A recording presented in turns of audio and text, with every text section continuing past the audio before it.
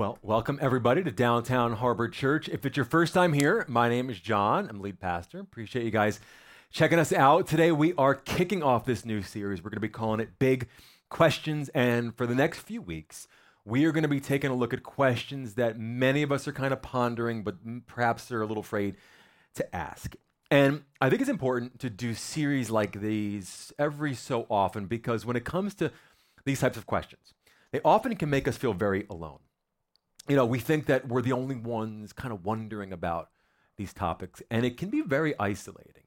And what's worse is if you ignore these questions, they really do have the potential to spiritually derail you. And so our goal is to address some of the big questions that are plaguing our minds and to find out what God's word has to say about them. Adam and I sat down, kind of chart out these questions, and I got to tell you, we got some great questions for you guys. And what I want to do today is I want to start off with the hardest one of all. Because, you know, we're fresh, it's a brand new month, we got all this energy, and so I want to tackle the most difficult one we could do. It's a question that probably every single one of you has asked.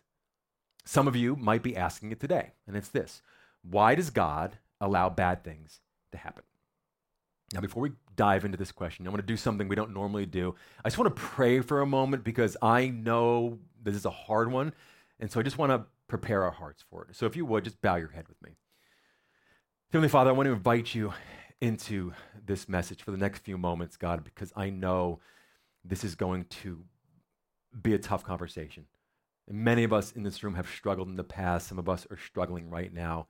And I just pray, Lord, that you would touch us in a special way. Help us to grow through this and to pull from it whatever we need to pull, Lord. And I just pray that we would feel your presence. In Jesus' name we ask. Amen. Why does God allow bad things to happen? This is a question that the world, every single person I think has been asking since the beginning of time. If you're a Christian and you love Jesus and you love God, but you've experienced something painful or something unfair or something you just don't understand, chances are you've asked this question too. You know, maybe you lost your job. Maybe your parents got divorced. Maybe you suffer with depression or migraines and there's just no relief. I think whatever the case may be, there's going to come a moment in your life where we're all going to go, God, why are you letting this happen? Why don't you do what I know you could do and stop this? When you read through the Bible, you'll find countless instances of just huge men and women of faith asking this exact question. Jesus himself effectively asked this question from the cross, which tells me that the Bible doesn't avoid pain and suffering. It doesn't pretend like it doesn't exist. It doesn't pretend like it's not a reality of the world that we all live in. In fact, what you'll discover is that pain and suffering is central to the story of the Bible. And what I want you to see today is that Christianity makes sense of, gives meaning to, and also offers a solution to the pain and suffering that we all feel. So to begin this conversation, I want to introduce you to a guy named Asaph. Now, chances are you've probably never heard of Asaph. This is not some massive guy in the scripture. He's an Old Testament figure. He worked with King David, and he was actually the worship leader, choir director at the temple. Now, not only was he the worship leader, he was also a prophet and a poet, and he wrote several of the Psalms that are in the Bible. Now, in one of the Psalms, Psalm 73, he says something interesting for today's conversation. He says, "But as for me, I almost lost my footing." In other words, I started to struggle. And he goes on to say that he was struggling with the fact that evil men seem to prosper. They're the ones getting rich. They're the ones who have the best health care. He says they're the ones who have the nicest clothes. They seem to be getting all these blessings, and he didn't understand where God was in all of this. And so in verse 11, he just straight up asks, does the Most High even know what's happening? You ever feel like that?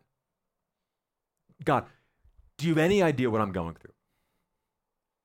Lord, do you have any idea what my family is struggling with, what my kids are struggling with? Do you have any clue what's going on? Asaph says, look at these wicked people enjoying a life of ease while the riches multiply. Meanwhile, he says, did I keep my heart pure for nothing? Did I keep myself innocent for no reason. In other words, is it worth it? Is this whole God thing worth it?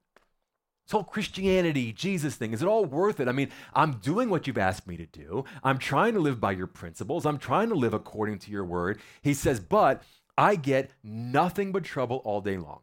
Every morning brings me pain. I don't know about you, but I'm so glad that the Bible contains moments like this because it makes me realize that I am not alone, that this is real life. These are real emotions, and these are real questions that all of us are wrestling with. So why does God allow bad things to happen? Allow me to build my case, because this is not a simple answer.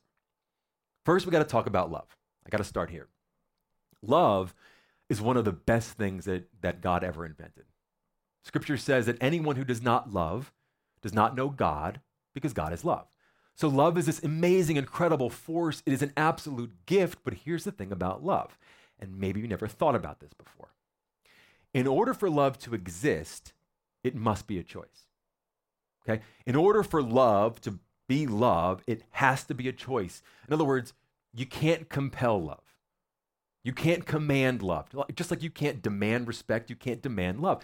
It has to be a choice. Are you with me so far? Okay, so if love is a choice, okay, if love is a choice, and it has to be, right? It can't be love without being a choice. If love is a choice, then pain is a possibility.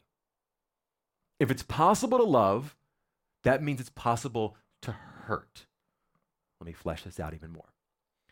In order for God to give us the gift of love, he had to give us the gift of free will, the ability to choose, because love can only exist unless it's a choice, right? So God wants us to love him. He wants to be in a relationship with us. And because he doesn't want little robots, he gave us free will so that we can say, I choose to love you. Yes, I love you. Here's the catch.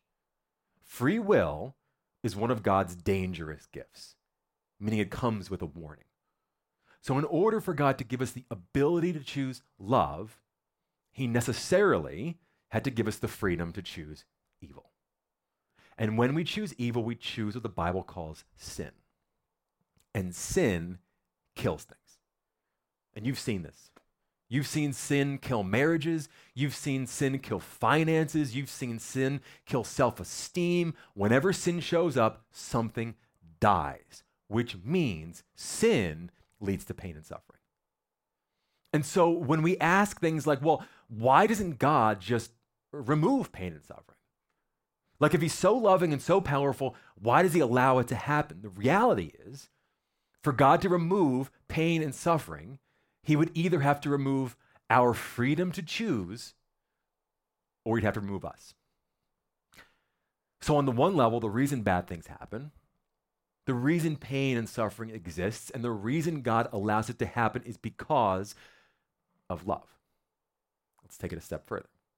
Some people, when they talk about the existence of pain and the presence of pain, believe that pain and suffering means that God doesn't love you. That pain and suffering in and of itself is evidence that God doesn't love you. But that doesn't make sense logically, because pain isn't evidence of a lack of love. And we see this every day. For example, let me talk to you about Dr. O. Dr. O is my physical therapist, and he hurts me. Last summer, I had a pretty bad rotator cuff injury, so much so that even putting on a t-shirt was like awful pain. And one day in one of our sessions, he was having me do this exercise where I take a band and I go down and I go off to the side. And let me just tell you something. It killed. I don't mean like it hurt. I mean like it was concerning me, the level of pain. And I actually asked him, is this pain okay? Like, do you know what you're doing? Because I feel like this is actually making the injury worse. And I'll never forget what he said to me. He said, pain is okay when you're being directed by a doctor to do a specific movement in order to achieve healing. In other words, Dr. O was allowing me to feel pain because he knew healing would come from the pain. He was allowing me to endure pain because he believed it would bring about something better. Something better was coming. So pain in and of itself is not necessarily evidence of a lack of love. Let me talk to the parents in the room for a second. You ever had to discipline your child? Maybe you send them to your room or take away screen time. I don't know if we're spanking anymore these days. My dad never hit me. He just used, psychological warfare to break me down. Very effective method. That's why I'm so normal now. But parents, why do we discipline? Is it because you hate your children? No. It might drive you crazy, but that's not okay. It's because you love them and you want something better for them and you believe discipline puts them on the path to being a better person in this world. Well, the same goes for God. Author of Hebrews says, my child, don't make light of the Lord's discipline. Don't give up when he corrects you. I think that's so interesting. Don't give up when God allows a little bit of painful correction in your life. Why? For the Lord disciplines those he loves, and he punishes each one he accepts as his child, which means that there are times in our lives, not every pain, but there are times in our lives when the presence of real pain is actually the evidence of real love. And God doesn't discipline you because he hates you. He does it because he loves you and he wants something better for you. So why does God allow bad things to happen? I think we're willing to accept that pain exists because love exists. Okay, that makes sense logically. I think we're willing to accept that pain can sometimes in certain, situations be evidence of real love. Fine. But there's one last hurdle that we got to get over in this conversation, and it is the mother of all questions. So get ready. Why do bad things happen to good people? And listen, we get it, why bad things happen to bad people. That makes sense. That seems fair. But why does someone who is a good person have something so tragic happen in their lives? The answer to this question is so offensive to some people. And the truth is, it's been offensive to people since the beginning of time. I would argue it's the one reason keeping so many folks from having a saving knowledge of Jesus Christ. I think it's the one reason that so many people do not have a relationship with God. Why do bad things happen to good people? Well, according to God, we're not actually good people. To which immediately we want to go, wait, no, I am a good person. Listen, because this is so important. And if you hear nothing else I say today, hear this, okay? You may be a good person. You may be a good person when compared to other people, but other people are not the standard of goodness. God is. And when we get compared to a perfect God, even the best of us come up short. Scripture is extremely clear. Paul says in Romans 3:23, for everyone, and when he says everyone, he means everyone has sinned. We all fall short of God's glorious standard. This is the standard by which we are measured. Now, forget about that standard for a second, because if we're honest with ourselves, we fall short of our own standards, don't we? How many times have you said to yourself, I'll never do that again. I'll never call her again. I'll never pick up the bottle again. I'll never do this again. I'll never do that again. And then what happens? You do it again. We can't even live up to our own standards. Or maybe we say something like, well, I have a good heart. She's got a good heart. He's got a good heart. Do you? Because Scripture says the human heart is the most deceitful of all things and desperately wicked. Who really knows how bad it is? That doesn't sound like a good thing. And I get it. This is not easy to hear, okay? Nobody wants to hear this about themselves. Trust me. But we fool ourselves. I think we do damage when we go, well, why do bad things happen to good people? Because we're not actually good people. In fact, there was only ever one person to ever live who was actually good. Jesus.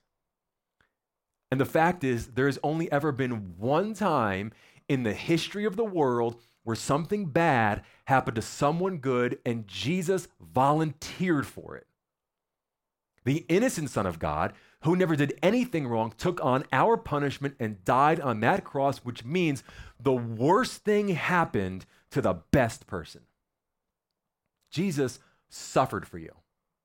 He left the glory of heaven to be born into poverty. He was ridiculed all of his life for being illegitimate. He was rejected by those closest to him. He was abandoned by friends and family. He was wrongly accused. He was beaten. He was tortured, whipped, stripped naked, and then he was hung on that cross.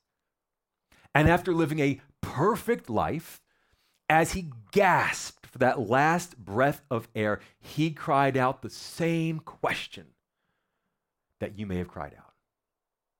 My God, why have you abandoned me? God, where did you go?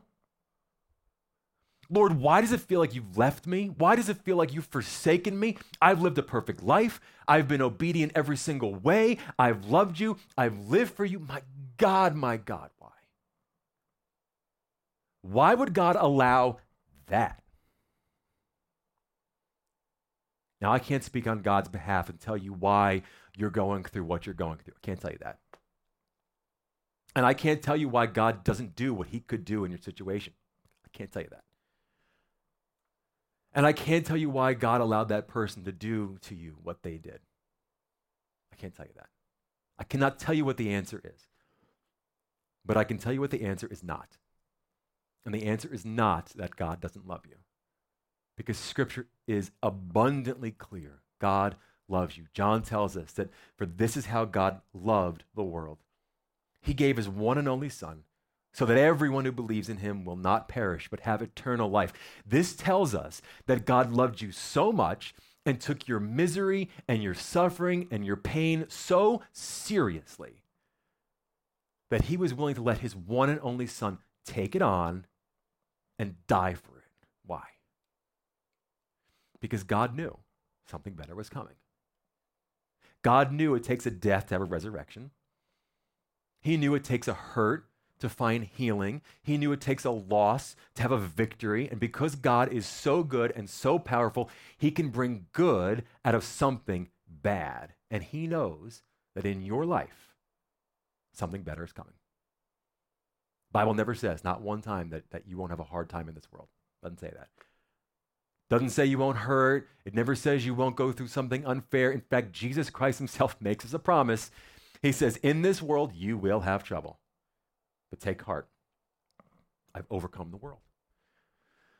Which means that those of us who use our free will, that gift from God to choose, those of us who use that gift to follow Jesus and to know Jesus and to serve Jesus and to love Jesus will one day meet Jesus in eternity and will one day suffer no more because something better is coming. Scripture tells us at the end of time, when everything's over, who knows when that's going to be, God's home is now among his people. He will live with them and they will be his people. God himself will be with them. And at this time, God will wipe away every tear from their eyes. And there'll be no more death or sorrow or crying or pain. All these things are gone forever. No more loss. No more sickness, no more rejection, no more heartache, no more grief, no more shame, no more depression, no more abuse, no more crying yourself to sleep at night because all of these things are gone forever. But we're not there yet. And for now, we still live in a sin-stained world where because love is possible, so is pain. And it is very easy, in a moment, in an instance, when you look at what you're enduring and going through to conclude that God must not be good, or God doesn't even exist, or God doesn't care for me, or God has no idea what's going on. But when you walk with Jesus for a lifetime, not just a moment, but for a lifetime, when you learn to trust his presence, when you allow him to comfort you in times of pain, he will give you a peace that surpasses all understanding, and you can know that God is good. Remember our buddy Asaph from the beginning? When he questioned if God even knew what was going on? I want to show you what he concluded after walking with God faithfully. He said this in verse 16. He said, when I tried to understand all of this, it troubled me deeply. I love his honesty. Because it's okay to not be okay. Okay? It's okay to say, I don't get this. It's okay to say, I don't understand why this is happening. It bothers me. It seems unfair. I don't like it. He says, I tried to understand all of this, and it troubled me deeply until I entered the sanctuary of God. Until I got into God's presence. Until I experienced God's goodness. until his grace sustained me. And he wraps up by saying that my health may fail, my spirit may grow weak, but God remains the strength of my heart. He is mine forever. I wanted to start off this series by talking about an incredibly difficult question because it's something we will all ask. I have sat across from the table from parents who have tragically lost children who ask this question. I have been with people who have unjustly lost their jobs who ask this question. And the truth is, sometimes answers, for as scripturally accurate as they may be, don't make the pain go away. And that was not my intention. And truthfully, sometimes answers can actually feel like salt in the wounds. My goal was not to minimize your pain. My goal was to lift this weighty question off your heart and to put it onto the table. Because this question, if ignored, if not dealt with, can actually make us run from God rather than run to him. You see, pain and suffering was never God's plan for this world, and it was never his plan for your life, and that's why he sent Jesus here. And so if you're hurting, now's the time to run to him. So what's practical? What do you do with a message like this? If it's your first time here at DHC, every single week we put this word on the screen because we want to make sure you can leave on a Sunday and know exactly what to do with what you've heard. So I'll say this. Today was a unbelievably difficult message to give, and it's even harder to hear, okay? And all I can say to you is this. If you are one of those people who is suffering right now, if you're one of those who are hurting right now, what I want you to know, more than anything else, is that God hurts with you. And what may feel like the worst thing in your life, and it may be the worst thing in your life, is also something that you may look back on in days, weeks, months, or maybe even years and say, I wouldn't want anybody else to go through that. And I would never want to go through it again. But I experienced the presence of God through it, and somehow God did use it. So if you're hurting and you're wondering where God is, just remember that you are living in the not there yet. And the good news is, by the grace of God, something better is coming. Let me pray for you. Heavenly Father, I could just feel the pain in this room right now. And Lord, I know because we are humans, some of us right now are going through something painful, Jesus. We are dealing with hurt. And I pray by the power of the Holy Spirit that you would comfort us. That in the midst of our pain, Lord, we would feel your presence, perhaps in a way that we have never felt before, God. And I thank you, Lord, that even though your plan for this world was never our pain, I'm so thankful, Lord, that you have a plan for our pain. And that while we still reside in this sin-stained world, something better is coming, God. And I pray that you would give us the strength to keep our eyes on you. And we'll be sure to give you all the glory. We ask this in Jesus' mighty and precious name.